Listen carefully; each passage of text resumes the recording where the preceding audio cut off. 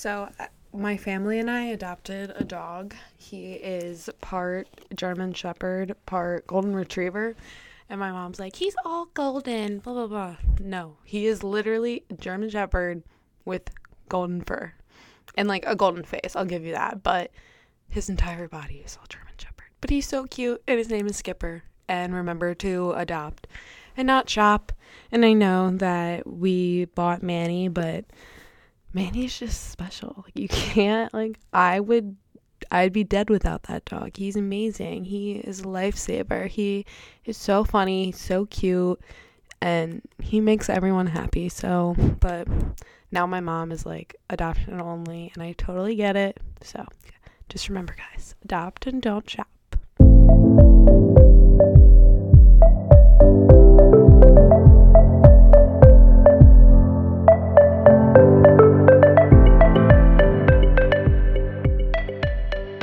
What's up, guys? Welcome back to another episode of Raising Serotonin. How are you doing? Now, the weather here has been complete shit, but guess what? I booked my trip to LA for January, and I'm so freaking pumped. But that's why I'm doing this episode today. So this episode is going to be about sleeping while you are traveling, because I really do struggle with this so much. I never sleep when I'm away. It gives me the worst anxiety when I travel just because I know I'm not going to sleep. So with that, I just traveled to Pittsburgh for work last weekend, and I actually slept because of the 4 things that I had with me and I'm going to tell you about. But guys, before we even get into today's episode, whatever you're listening to this podcast on, go subscribe or follow my account.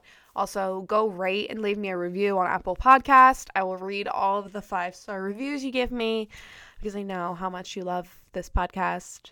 So please do it for me. Okay, cool. I love you. Okay, so whose sleep schedule is absolutely fucked? Anyone? Is anyone raising their hand besides me? Oh, yeah? Okay, well, even when I'm at home in my own bed that I'm used to in sleeping in for over a year now, because I got a new bed when I moved into my house for my 4th year of school, I still have some trouble some nights, but not as bad as I do when I'm traveling. Even if it's a hotel, it's at a friend's house, it's just, I don't care. It's anywhere besides my own house that I have extra trouble sleeping in. So honestly, it's what holds me back from going certain places because I get really high anxiety when I can't fall asleep. Like, I freak out, my heart races, and then I just work myself up. So instead of just taking a sleeping aid, I try to stick to like the more natural methods, and those are the ones that have worked for me. But don't get me wrong, like ZzzQuil puts you right to sleep. I've taken it before, but I would just rather not. So while I've been trying to figure out ways to fall asleep faster and be less restless in the night, and as well as staying asleep, because I wake up like 65 times during the night, the 4 things that I'm going to tell you about have been doing a pretty good job of just putting me to sleep faster and definitely keeping me asleep on some nights. Like, it's just hard because it's definitely not every night. But I wanted to bring all of these things with me to Pittsburgh to see if I was just in my own head at my house, or if these things actually are a sleep help theory that I have going on. So, but I'm even going to link all of these things in the show notes, as well as my tap bio on the Raising Serotonin Instagram. If you click that, I'm going to put all of the links in there if you want to try them. All right. So according to the National Sleep Foundation, people who did this sleep test experienced both physical and psychological benefits when they did wear an eye mask. Also, the people that were in the sleep study were less prone to disruptions in their sleep rather than the people who didn't even wear the eye mask at all. So when it's dark, however, your body produces more melatonin, the hormone that helps regulate your internal body clock, so you can fall asleep faster. So when your eyes are completely blacked out, you're going to produce more melatonin, which is going to make you fall asleep faster. Did you get that? I swear. Guys, this is true. I swear to God. I never used to sleep with an eye mask, and I would toss and turn for freaking hours until I tried this, and I fall asleep within 10 to 20 minutes probably every time I use it. So yeah, get the eye mask. The next one is this sleep spray. I swear I live by this spray. I have used this since I was in high school, and I only used it because my dad has his own sleep issues, and he had this spray. Like, I didn't know what it was.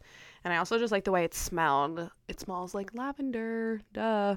So lavender oil is a popular aromatherapy choice for sleep and relaxation. Guys, all you have to do is just spray it on your pillow and your sheets before you go to sleep, and you just let it dry. Like, spray it and then go brush your teeth and it'll be dry, and then you go to bed and your sheets and your pillows smell like lavender. It smells so freaking good.